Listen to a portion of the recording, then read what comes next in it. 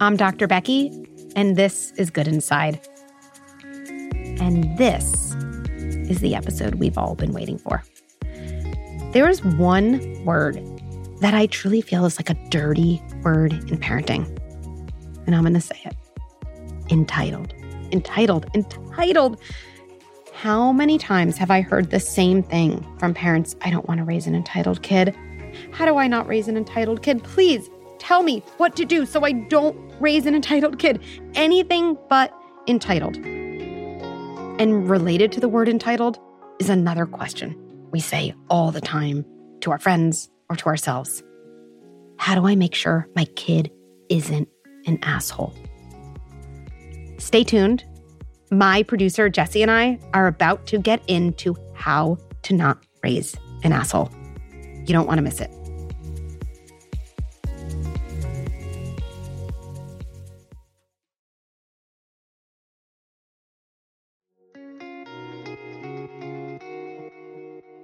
Becky, reading through the emails that come in and looking at conversations in the community and conversations that happen in my own life all the time, one of the biggest worries that I think we all share is like, how do I not raise an asshole? Do you want me to answer that? Yeah. Okay. Like 3 steps, 5 steps. Yeah, you got a couple tips for me? A couple tips, yeah. Well, actually, I think I paused in probably my response because, first of all, I think you're right. I think under so many of our concerns as parents is probably that bigger concern when we're like, why is my kid so rude? Or why is my kid unable to do things for themselves? Or my kid has no patience. And those things are each individually, sure, they're problematic, but probably the reason it gets under our skin as a parent comes back to that worry. Like, am I raising an asshole? How do I make sure I'm not raising an asshole? Okay, where do we go from here? I mean, I do think there's concrete things we can do, but like any other topic, that's really important. I think if we jump straight to a strategy, we actually miss that strategy even having a chance of being effective, because I think we have to start with like, what's actually the issue here? What are we really talking about? Let's actually understand the issue. So can I frame it a tiny bit more? Yeah, do that. When I sat down to think about this, so much what was coming up for me was this like balance between privilege and gratitude. And what is the relationship between those two things when you're trying to teach them to your children? I don't know what the balance is. And how do you think about gratitude and entitlement in the same? And privilege. And yes. privilege. That's a great framing. So I have these conversations all the time too with parents, people in the community, with my husband too. And I think there's a theme to these conversations. Tell me if this resonates, where it's like, I feel like my kids have a life that in certain measurable ways is like way better than my life. And I feel like I'm giving them that life. Like I've worked so hard. We live in a town that's so different from the town, I grew up in, or we go on vacation. I never went on vacation. Recently I was hearing from a friend, my kid does like all these sports after schools. They even have some like private lessons here and there. I never had one coach, one lesson, even though I always wanted that. And so I think this is a really nuanced question, because in some ways we're talking about privilege and entitlement and gratitude. And in some ways we're talking about something very different, which is the life we had, the things we wanted, the things we're giving to our kids, and then kind of the expectations we have of them to respond in a certain way to us. Maybe not even gratitude generally, but and I think this is true for me too, like we need them to understand our sacrifice and almost be grateful for us. Thank you for giving me this amazing life. And, the loudest thing that comes to mind for me in my brain right now is something I remember saying to a family a while ago in my private practice. And it was parents who grew up with very little economically, really, really, and honestly, very little emotionally too. And they created this life where they would even say, we are giving our kids a lot emotionally, psychologically, financially. And they don't appreciate shit, basically. And what's wrong with us and what's wrong with them. And here's how we started the conversation. I said, you can't raise your kids in a candy store and expect your kids to appreciate candy.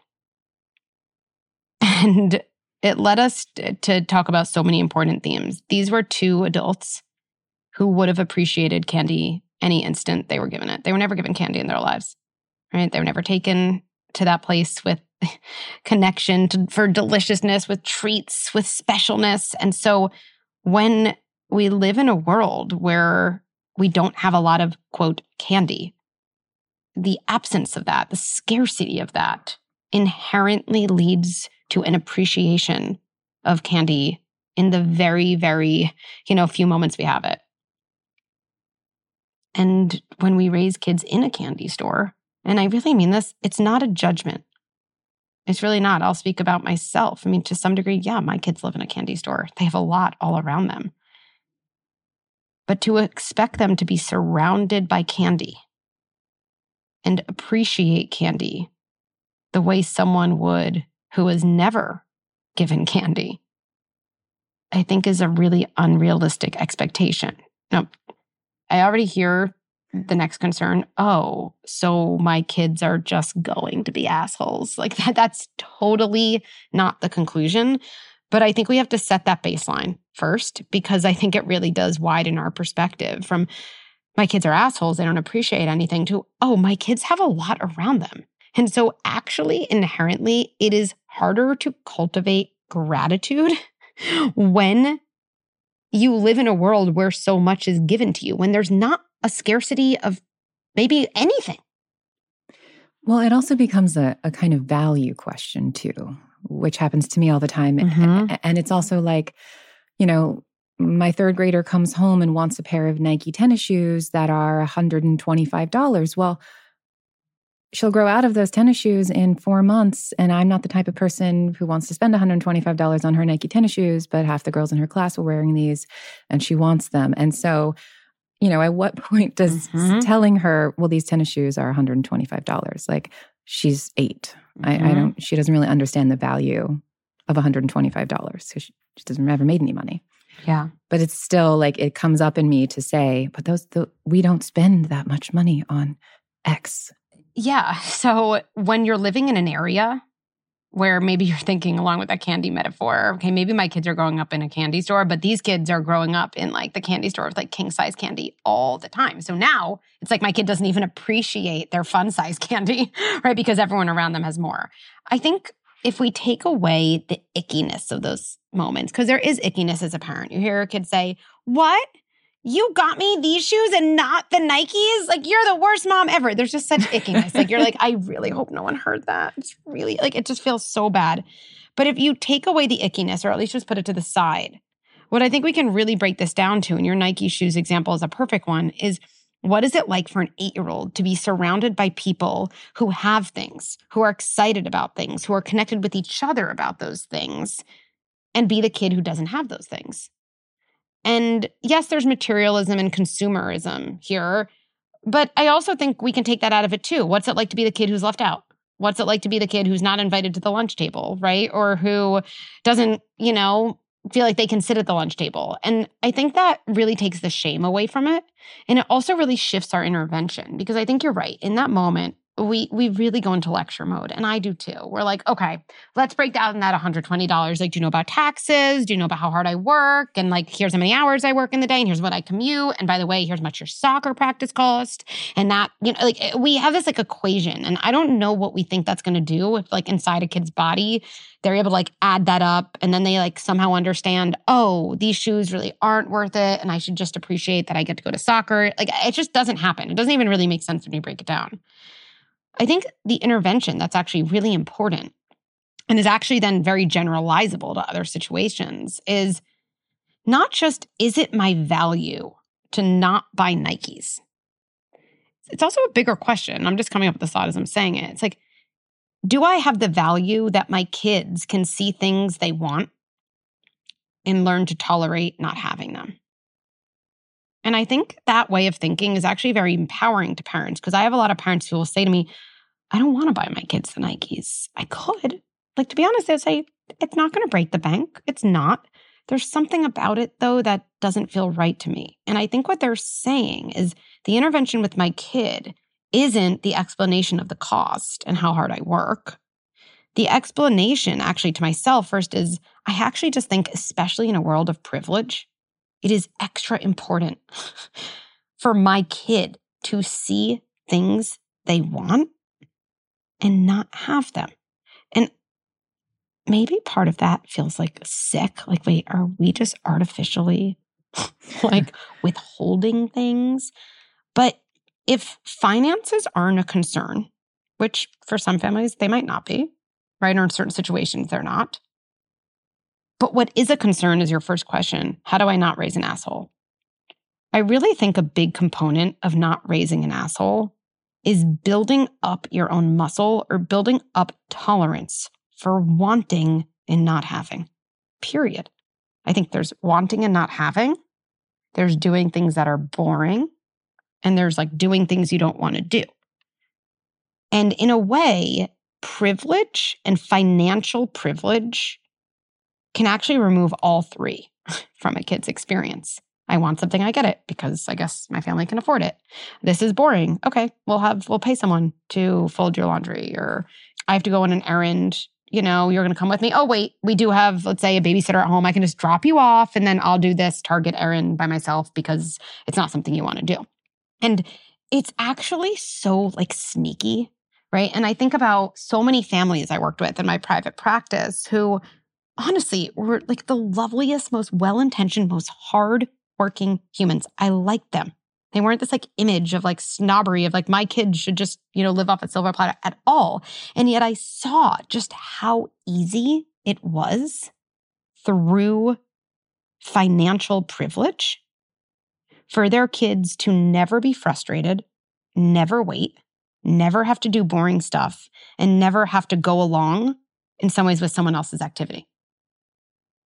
And if you have the finances to make that happen, I'm a pragmatist, you do have to be insanely mindful about moments where you actually just make sure you don't remove those like basic life experiences. So, I'll use a small example from my own life where we have 3 kids. There's 2 parents. It never adds up now that my kids are all old enough to be in activities. And I think it's really important that my oldest, especially because he's the one where like we've kind of built our life around his activities even more. There's moments where like you're coming to your sister's basketball game. And he's like, I'm old enough. I can just like walk to my friend's house, or like essentially, even though he's not saying this, he's like, I can just do something that's more exciting for me. I can do something that's more built for my own life. Right. And the moments we say to him, I'm not saying we do this all the time. It doesn't have to be 100% of the time, but the moments we say to him, you totally could do that. And like, you're going to come with us to her game. And there have been times and moments like this, and I'll never forget this, when he was like a lot younger. He goes, why do I have to unload the dishwasher? Can't you do that? Or can't someone do this? What he said to me. And it's like an ick moment. It's like, I can't even believe I'm sharing this out loud. Like, oh, what did I do wrong? I'm a horrible parent. And I remember what I said to him. I just said, no one really likes undoing the dishwasher. I just want to, no one. I just said, I don't have anything more sophisticated. So I just said, to be a good person in life, you just have to do things that you don't want to do. And so the reason you're going to unload the dishwasher with me is because I want to make sure you do grow into like a relatively decent human.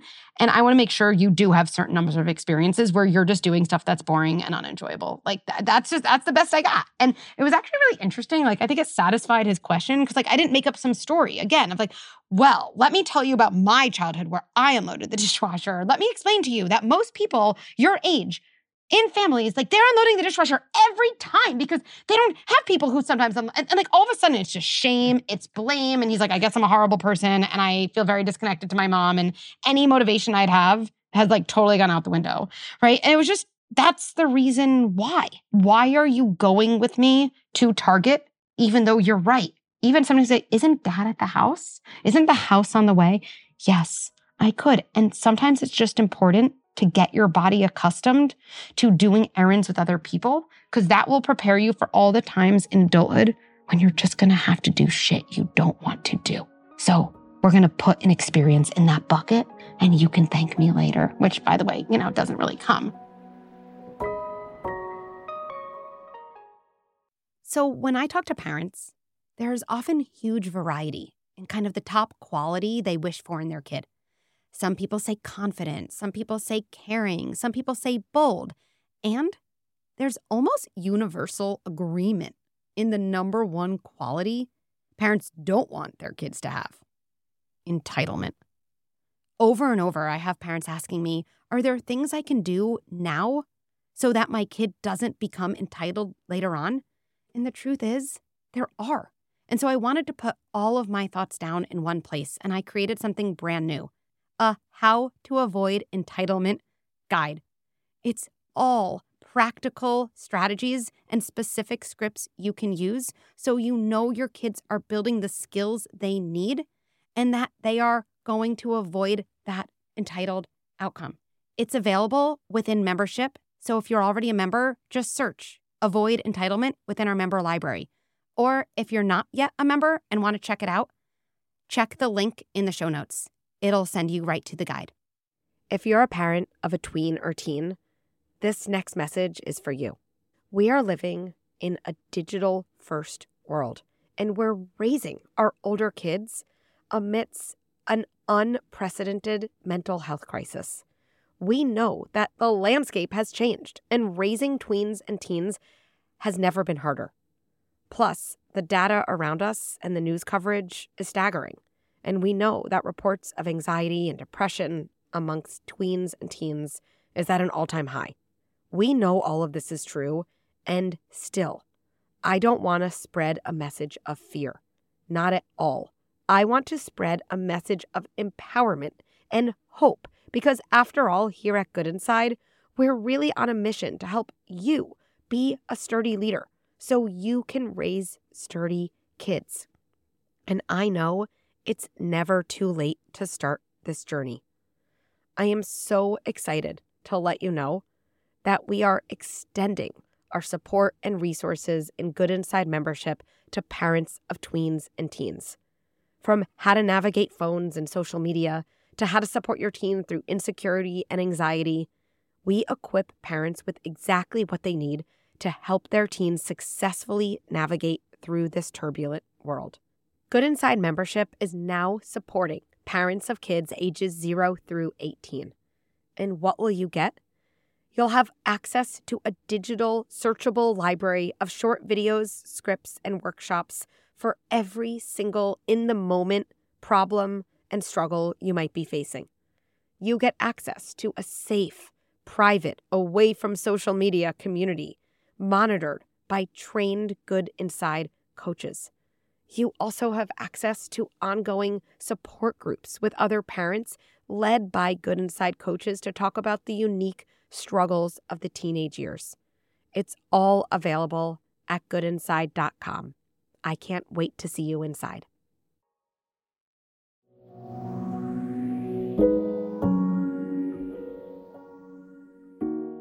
Can we circle back to this? You said they might thank you later. He might thank you later, which he never will.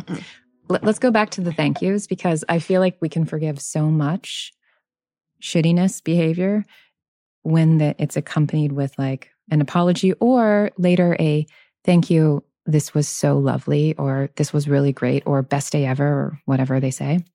What is your recommendations for, I feel like gratitude practice is the thing we hear about all the time. I'm curious what you think of that, and like thank you letters after birthday parties. Yeah. Like, are you for that? Yeah. I mean, so let's talk about gratitude. So the way I think about gratitude is a feeling to me, not a behavior. And I think that's really important because to some degree, as a parent, and this is the way I think, like I'm always working myself out of a job in the best case scenario. That obviously I want my kid to always feel connected to me, always can depend on me. But for so many things, like I want to work myself out of the job. I don't think any of us want to be 20 calling our kids saying, oh, I heard you went to a friend's house. Did you write his mom a thank you note? Like, I don't think any of us want to do that, right? We hope that our kid at that point will do it. And the only reason my kid is going to do that when they're 20 is that they feel gratitude rather than they think, what's the gratitude action, right? They're not going to do that on their own. So I think your question is also like, how do our kids end up feeling gratitude? When can we expect that? And then how do we help our kids turn that feeling into, an action? So where's a situation you feel like that, a kid isn't doing that and it's just like irksome? In my household, all the time. But for example, we took the kids ice skating and out for ramen on a like random Tuesday. And it was it should have been our date night. We took the kids out with us. It was, and when we got home, there was like all of this, I don't want to take a shower. Yep. I don't want to finish my homework, and it was like the day would have been forgotten because suddenly we got home and we were back to the normal shit that they have to do. Yes, that completely resonates. Again, I think there's so much, and me too, where we conflate our kids' gratitude with the gap between our hope and then the reality. Like we're like, I'm leaving work early. I'm taking my kids to the special event.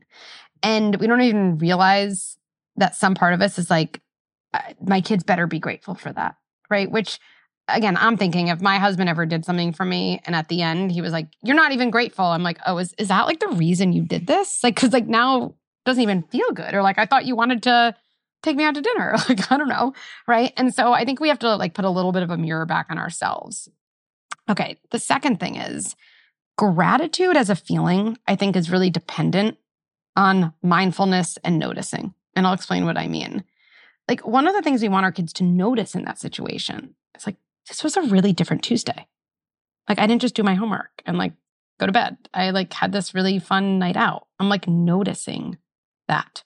And like there's a mindfulness to noticing where you have to slow down to notice. We all know that, right? That sometimes we don't notice anything. We're just speeding through life.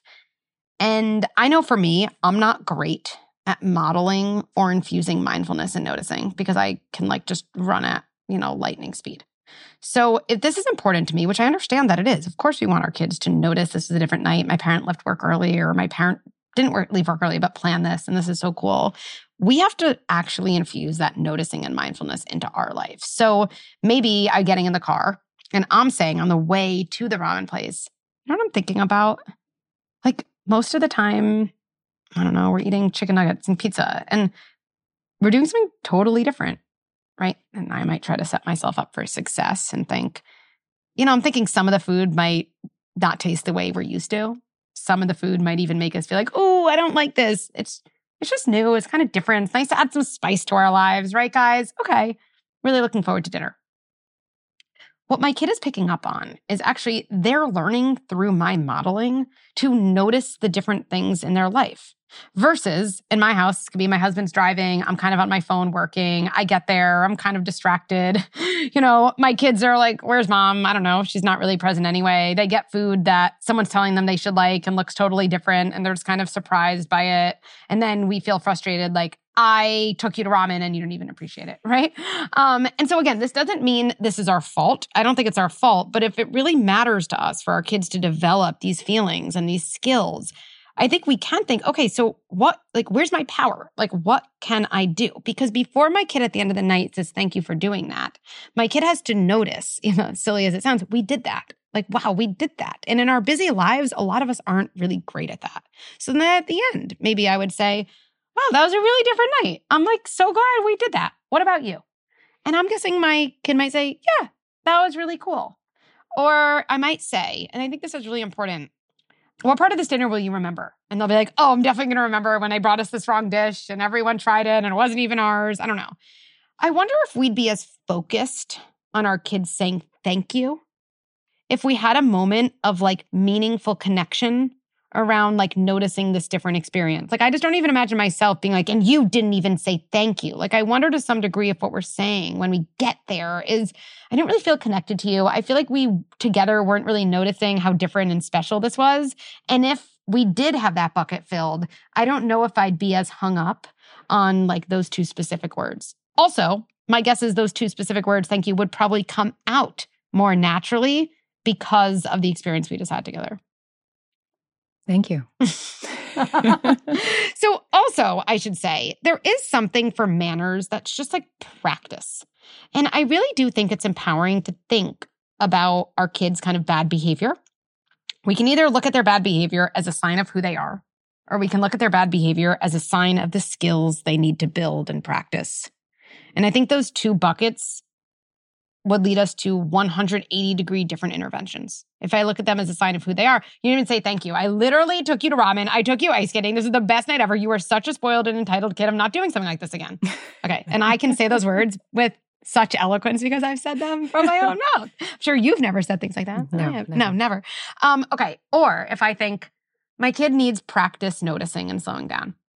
My kid needs practice with a little perspective taking. Oh, wait, I actually don't often do this on a Tuesday night. And actually a lot of kids don't. That's kind of cool. And then my kid probably also needs practice taking those things and turning it into a heartfelt thank you. Those are actually all skills. If we think about it as a coach, I don't know anyone who teaches someone how to swim by sending them to their room and telling them they're a bad swimmer. I just don't think we'd hire that coach or take on that coach for our kid, right? We'd say, you don't have the skill yet. Let me teach you a new way and let me give you opportunities to practice. Still, it won't happen in the pool, swimming, but the more I do that, the more likely it's going to happen. So I might say to my kid, let's say before they're seeing their great aunt who always gives them a birthday present that they hate. Okay, let's just say that's happening, right? And we want to avoid the cringe of like, why did you get me this? Or I already have this. Or you never get me things I like, something, right? Cringeworthy like that. Well, if I think about it as a skill, I would say to my kid before, what's it going to be like if she, again, gives you a gift you don't really love? That's tricky, right? And let's say my kid's like, yeah, it's going to be the worst. I might model again, think about it as a skill. That's really hard. Like, look, anyone getting a birthday gift wants it to be something they want. And I think that's also really important. If I wanted a necklace for my husband and he gave me a slow cooker, I don't think anyone would fault me for having a reaction. Okay. So doesn't mean I'm a horrible person, just means I'm human. So I might say, look, yeah, it's tricky. It stinks to get something they don't want. And also I'm just thinking, like your aunt puts in time. You wish she put in time a different way. She did. Like she was really holding you in her mind. And I might even say this to my kid, like, it's really an interesting thing. Can we be grateful for someone's intention, even when the outcome isn't what we want? What do you think about that? And look, I'm very aware. Kids going to say, Mom, you're so annoying. I don't know. Okay. But I always think we want to teach our kids how to think, not what to think. And how to think often comes from asking our kids more questions and giving them lectures. And I would bet a decent amount that even planting that before would actually totally change the way your kid responds in the moment in a much more powerful way than saying, if you don't thank your aunt, I'm going to take away your iPad. Like which is basically like saying you're a bad, spoiled, entitled kid. And so I think when we think about how do we raise kids who aren't assholes? How do we make sure my kid doesn't become an asshole? If you have this collection of moments that happens with your kids, I would actually ask you to almost look one way and say that's a sign they're a bad, entitled kid. Okay, that's just not going to be productive. And take a deep breath and just gaze in the opposite direction. And even if you don't know what's in front of you, the road you're on is saying, my kid needs skills. They literally are missing skills. That's what these behaviors mean. Doesn't mean they're a bad person.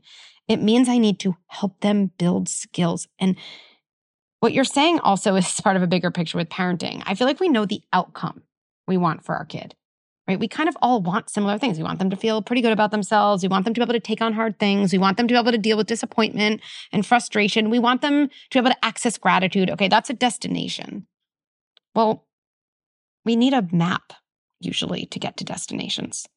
And that map always includes building skills, practicing them. A lot of what I'm sharing here, and there's so many other things we can do as well. And it really is like coaching them. I'm not trying to say it's that simple in practice, but the framework is actually kind of simple. And once you understand that your kids actually need skills as opposed to needing a lecture or punishment, you actually start making progress on that map and you start to see signs. And I really mean this. You start to see signs of the destination, which is that much more of a motivation to keep going. Where can I read more about this on the community, Becky? So I've done a lot of thinking about this recently. Obviously, you and I have talked about it a little bit. I've been hearing a lot about this from parents, this fear of entitlement, really. And I think this is really interesting that when I connect with parents, I'm like, tell me the number one quality you want in your kid. I hear such a variety of things. There's some repetition, but sometimes I hear independence. Okay, I hear creative. I hear confident. I hear empathic, humble. It's a huge variety. And when I ask all those parents, tell me the number one quality you don't want in your kid, I swear 95% of them say entitled. The other 5% in my, little survey say selfish, which I don't know, it's they're simple, 95% of parents want to avoid the same thing. And I think our biggest struggle with entitlement and helping our kids avoid it is simply that people don't understand it. And you can't fix a problem. We can't fix problems we don't understand. And so I think step one is actually breaking down what entitlement is. It's a symptom of kind of a larger struggle with your relationship with frustration. That's really what it is. It's all about your frustration tolerance. Actually, entitlement is complete frustration intolerance. It's the experience of, I'm not supposed to feel frustrated. I'm not supposed to feel disappointed. I'm not supposed to wait. And the positive of seeing it that way is, okay, so there's a whole set of skills parents can learn so that kids can learn, so that they learn to tolerate frustration and waiting, so they learn how to be patient, and how they learn then after that to access gratitude. We can't access gratitude when we're overwhelmed with frustration and disappointment. Just impossible. So yes, you know me, Jessie, I hate having ideas that I don't translate into actionable strategies because I don't understand ideas that aren't translated into actionable steps. And so, yes, I created, it's not a workshop because I know parents want so many things that are written and they just don't have the time, like all the time to watch something. So I made it into a guide. It's pretty robust. It's kind of all the learnings that would go into a workshop, but actually in a much shorter step-by-step guide with strategies, with scripts, the guide to avoiding entitlement.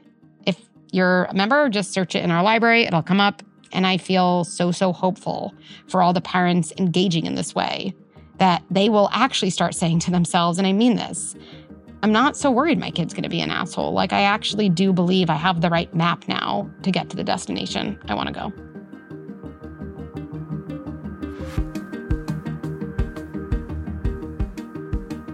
Thanks for listening. To share a story or ask me a question, go to goodinside.com/podcast. You could also write me at podcast@goodinside.com. Parenting is the hardest and most important job in the world. And parents deserve resources and support so they feel empowered, confident, and connected. I'm so excited to share Good Inside membership, the first platform that brings together content and experts you trust with a global community of like-valued parents. It's totally game-changing.